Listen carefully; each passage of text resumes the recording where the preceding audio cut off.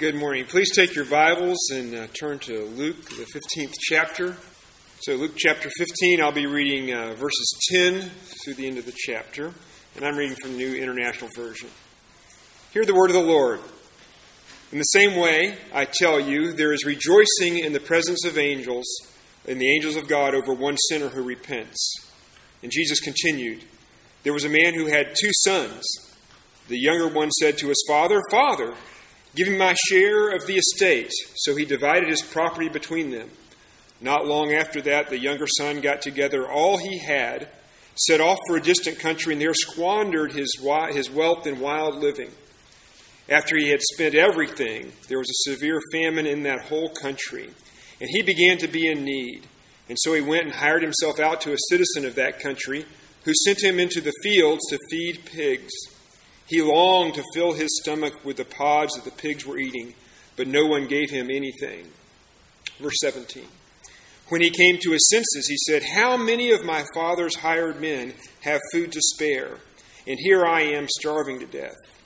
I will set out and go back to my father and say to him, Father, I have sinned against heaven and against you. I am no longer worthy to be called your son. Make me like one of your hired men. So he got up and went to his father. But while he was still a long way off, his father saw him and was filled with compassion for him. He ran to his son, threw his arms around him, and kissed him. Verse 21. The son said to him, Father, I have sinned against heaven and against you. I am no longer worthy to be called your son. But the father said to his servants, Quick, bring the best robe and put it on him. Put a ring on his finger and sandals on his feet. Bring the fatted calf and kill it. Let's have a feast and celebrate.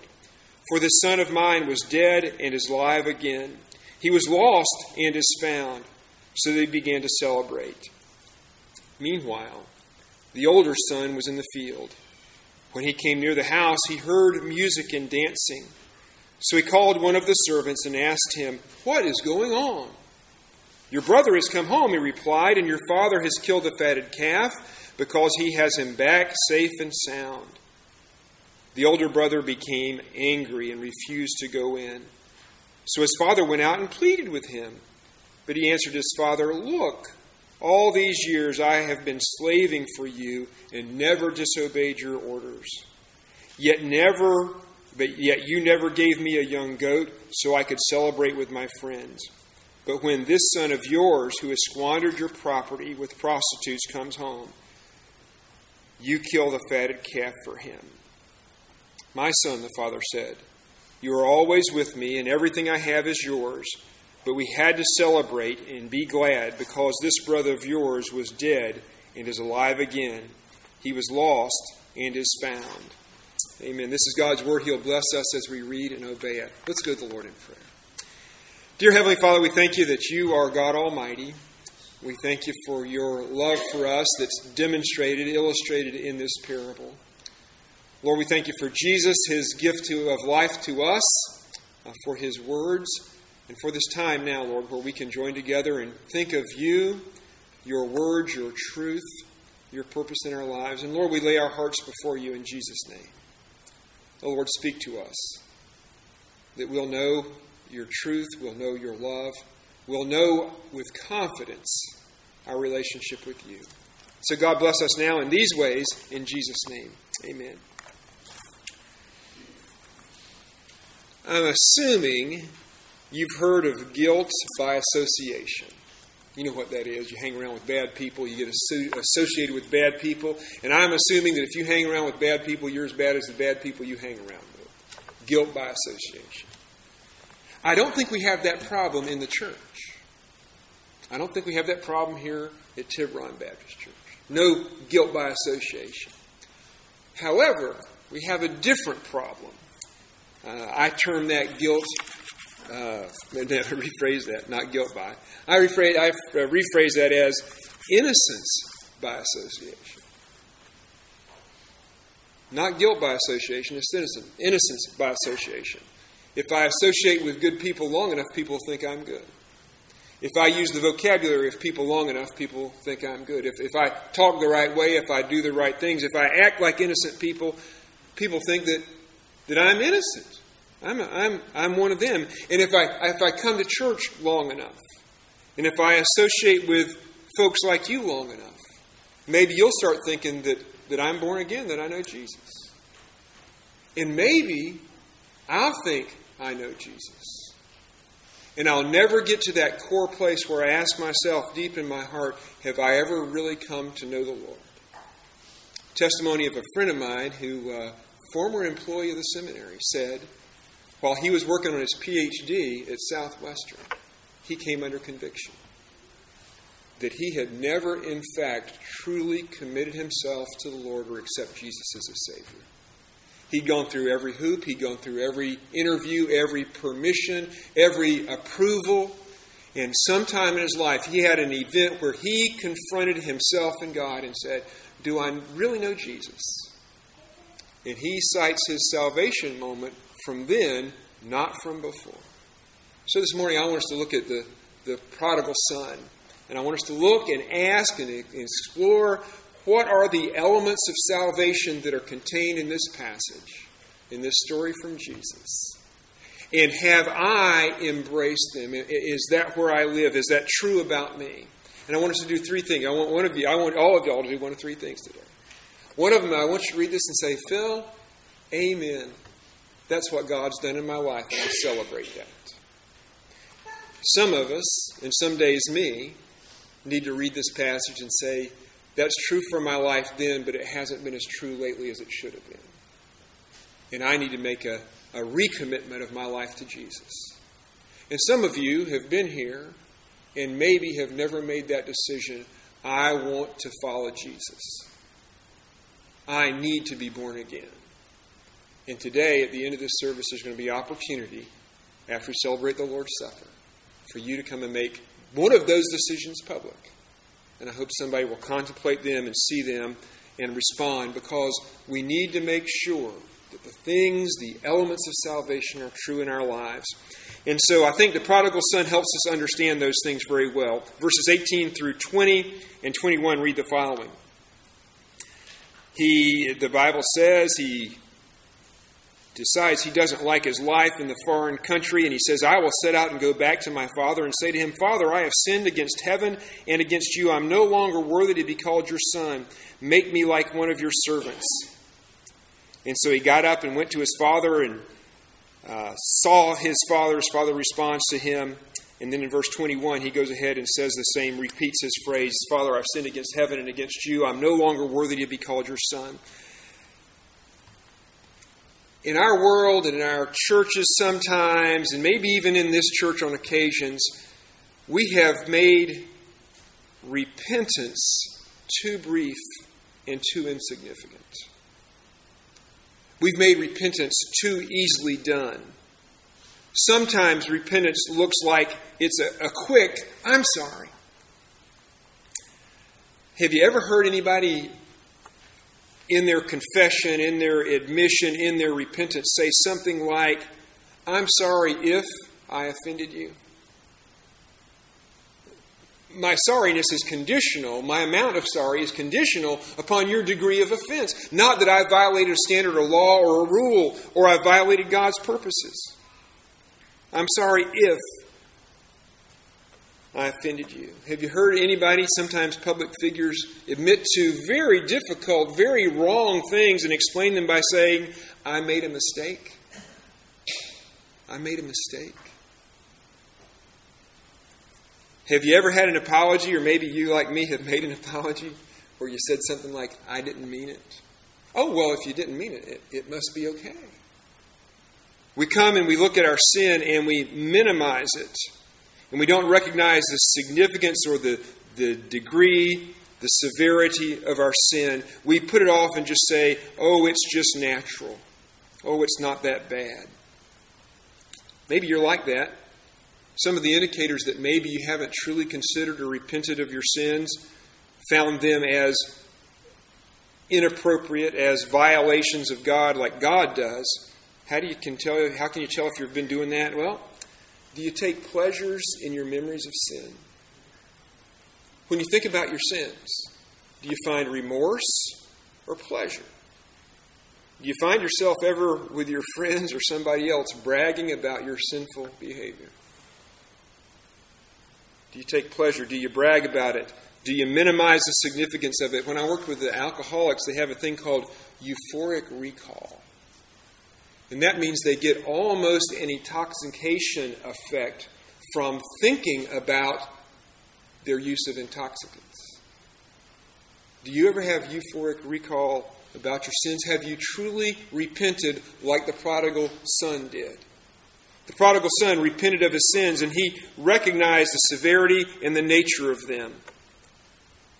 First off, he realized that his sins weren't just against making somebody upset or angering somebody or offending somebody else. He realized that his sins were first against God. Father, I've sinned against heaven, not just other people. That sins aren't simply being offensive to others, but they violate God's will, God's standard, God's truth. That we don't compare ourselves, or we ought not to compare ourselves to others. Well, compared to him, I'm not that bad. Well, what I did wasn't as bad as what he did or what she did. Well, I'm okay when I'm not compared to other people.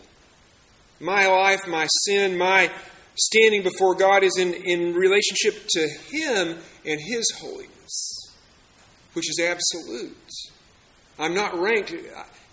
I'm not in a competition or a ranking with how good or bad you are. It doesn't matter how much above or below my moral behavior is with you. It's how it compares to God Almighty. And probably a better translation, a different translation of Father, I've sinned against heaven and against you, as he says, I've sinned against heaven and before you. That he actually sees that there's a variance here, that his sins are truly against Almighty God, not just against others. He recognized that his sin was in relationship to Almighty God. And then he realized that sin doesn't just damage or fracture or hurt a relationship, but it severs that relationship. The relationship between this son and his father was voided. He says, I am no longer worthy to be called your son. That he realized the severity of his sins separated, terminated, ended that relationship. And then those sins that he is aware of, that he's experienced, leads to despair and death. Can you imagine the Jewish boy out feeding pigs? He gets up in the morning and thinks, well, I'm going to go spend the day with those vile, unclean pigs today. And I've never worked on a pig farm. I have been to a pig farm. And let me tell you, the house I was visiting that was adjacent to the pig farm smelled like the pig farm. And I got a feeling when he went home at the end of the day, he smelled like the pig farm. And he saw that in his life and saw the despair for that. And not only was it a life of despair, it led to death. He was starving to death and wished he could eat the feed he was feeding to the pigs. He realized that his sin led to despair and death. And Scripture reminds us of that also. And that Scripture repeatedly tells us that our sin doesn't just fracture or damage or impair our relationship with God, but it severs it, and it leads to an eternity without Christ.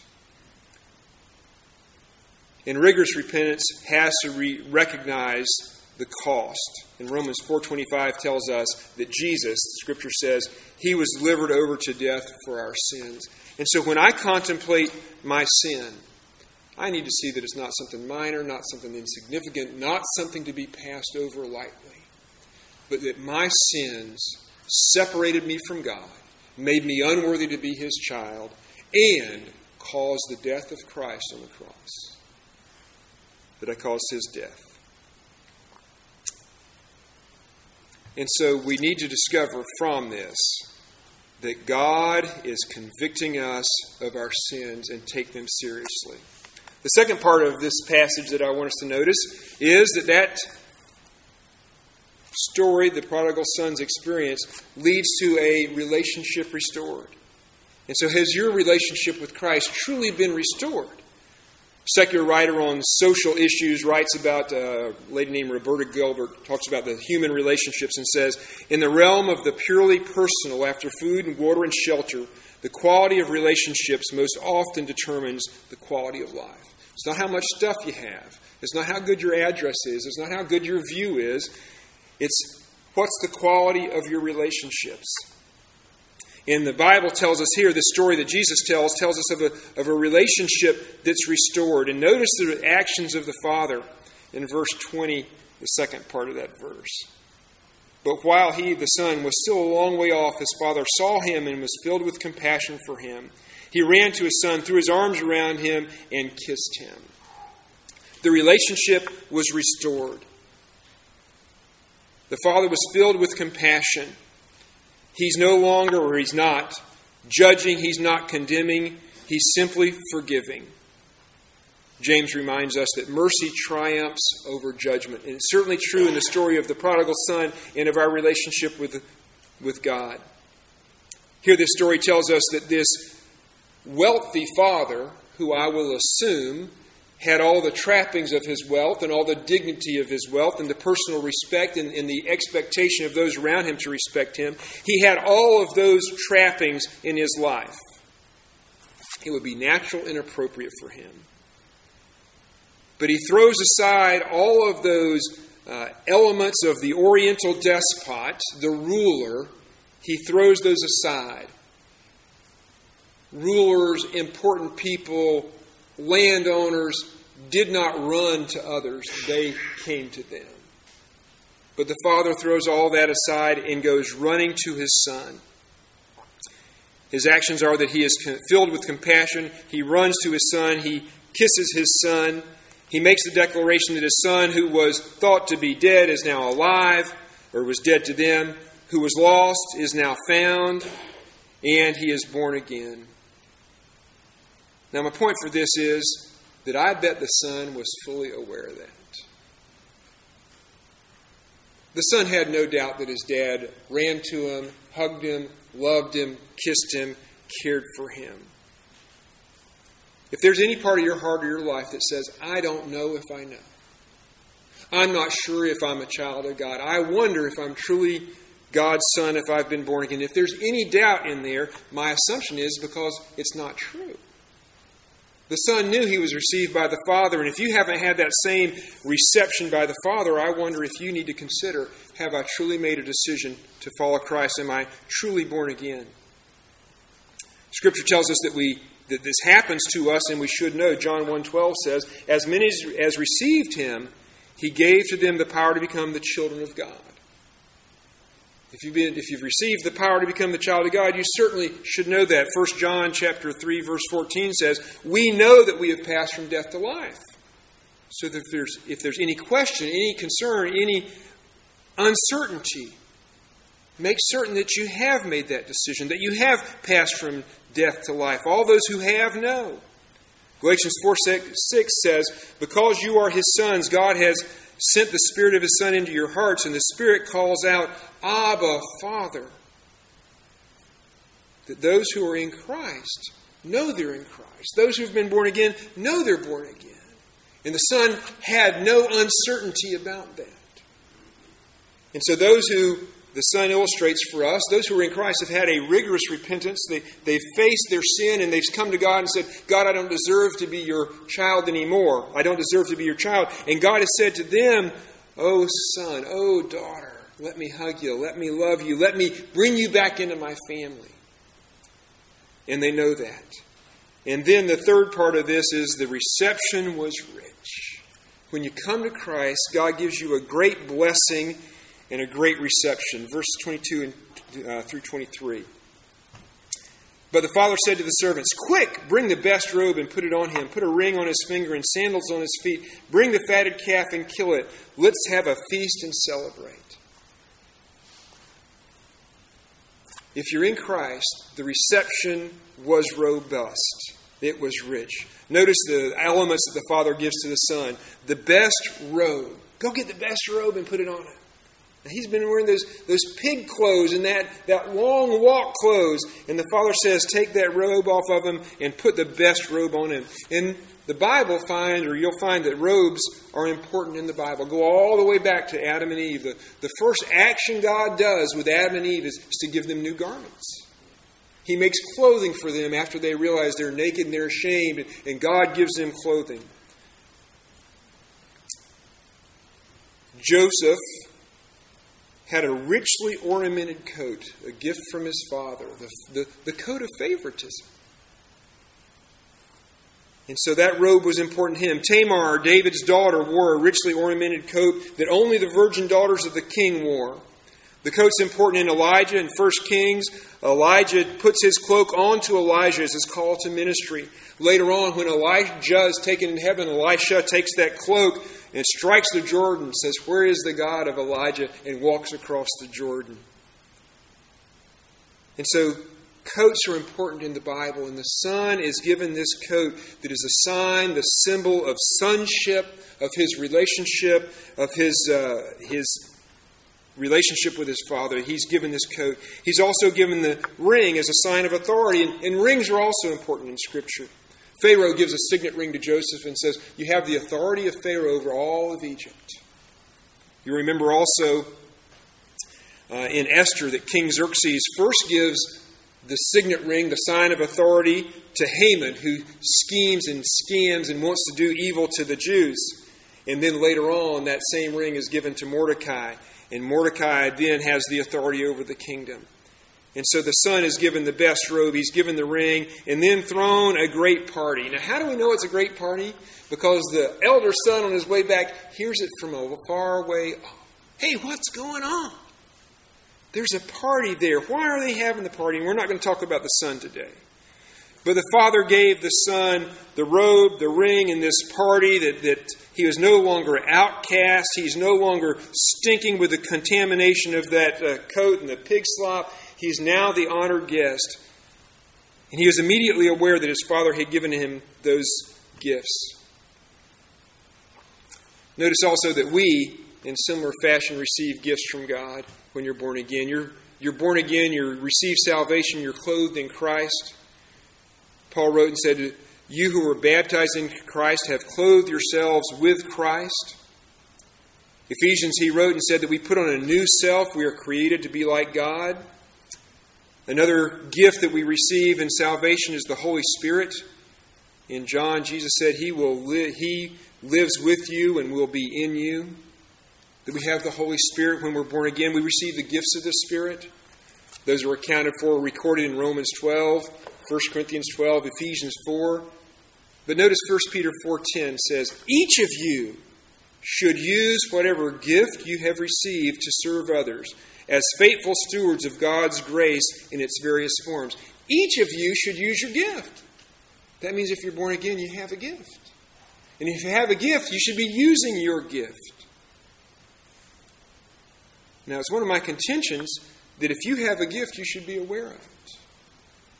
And if you're unaware of the gifts, the spiritual gifts that God's given you for ministry, I wonder if you have them. Another element to that is the congregation around you should recognize your giftedness. That's part of what we do with ordination. As Baptists, we promote the idea of ordination, and we see in that, part of what the ordination process is to say, that we see in this individual the gifts of ministry and the calling, and we set that person aside for ministry. We see the gifts, we see the exercise of the gifts, and we promote and endorse them.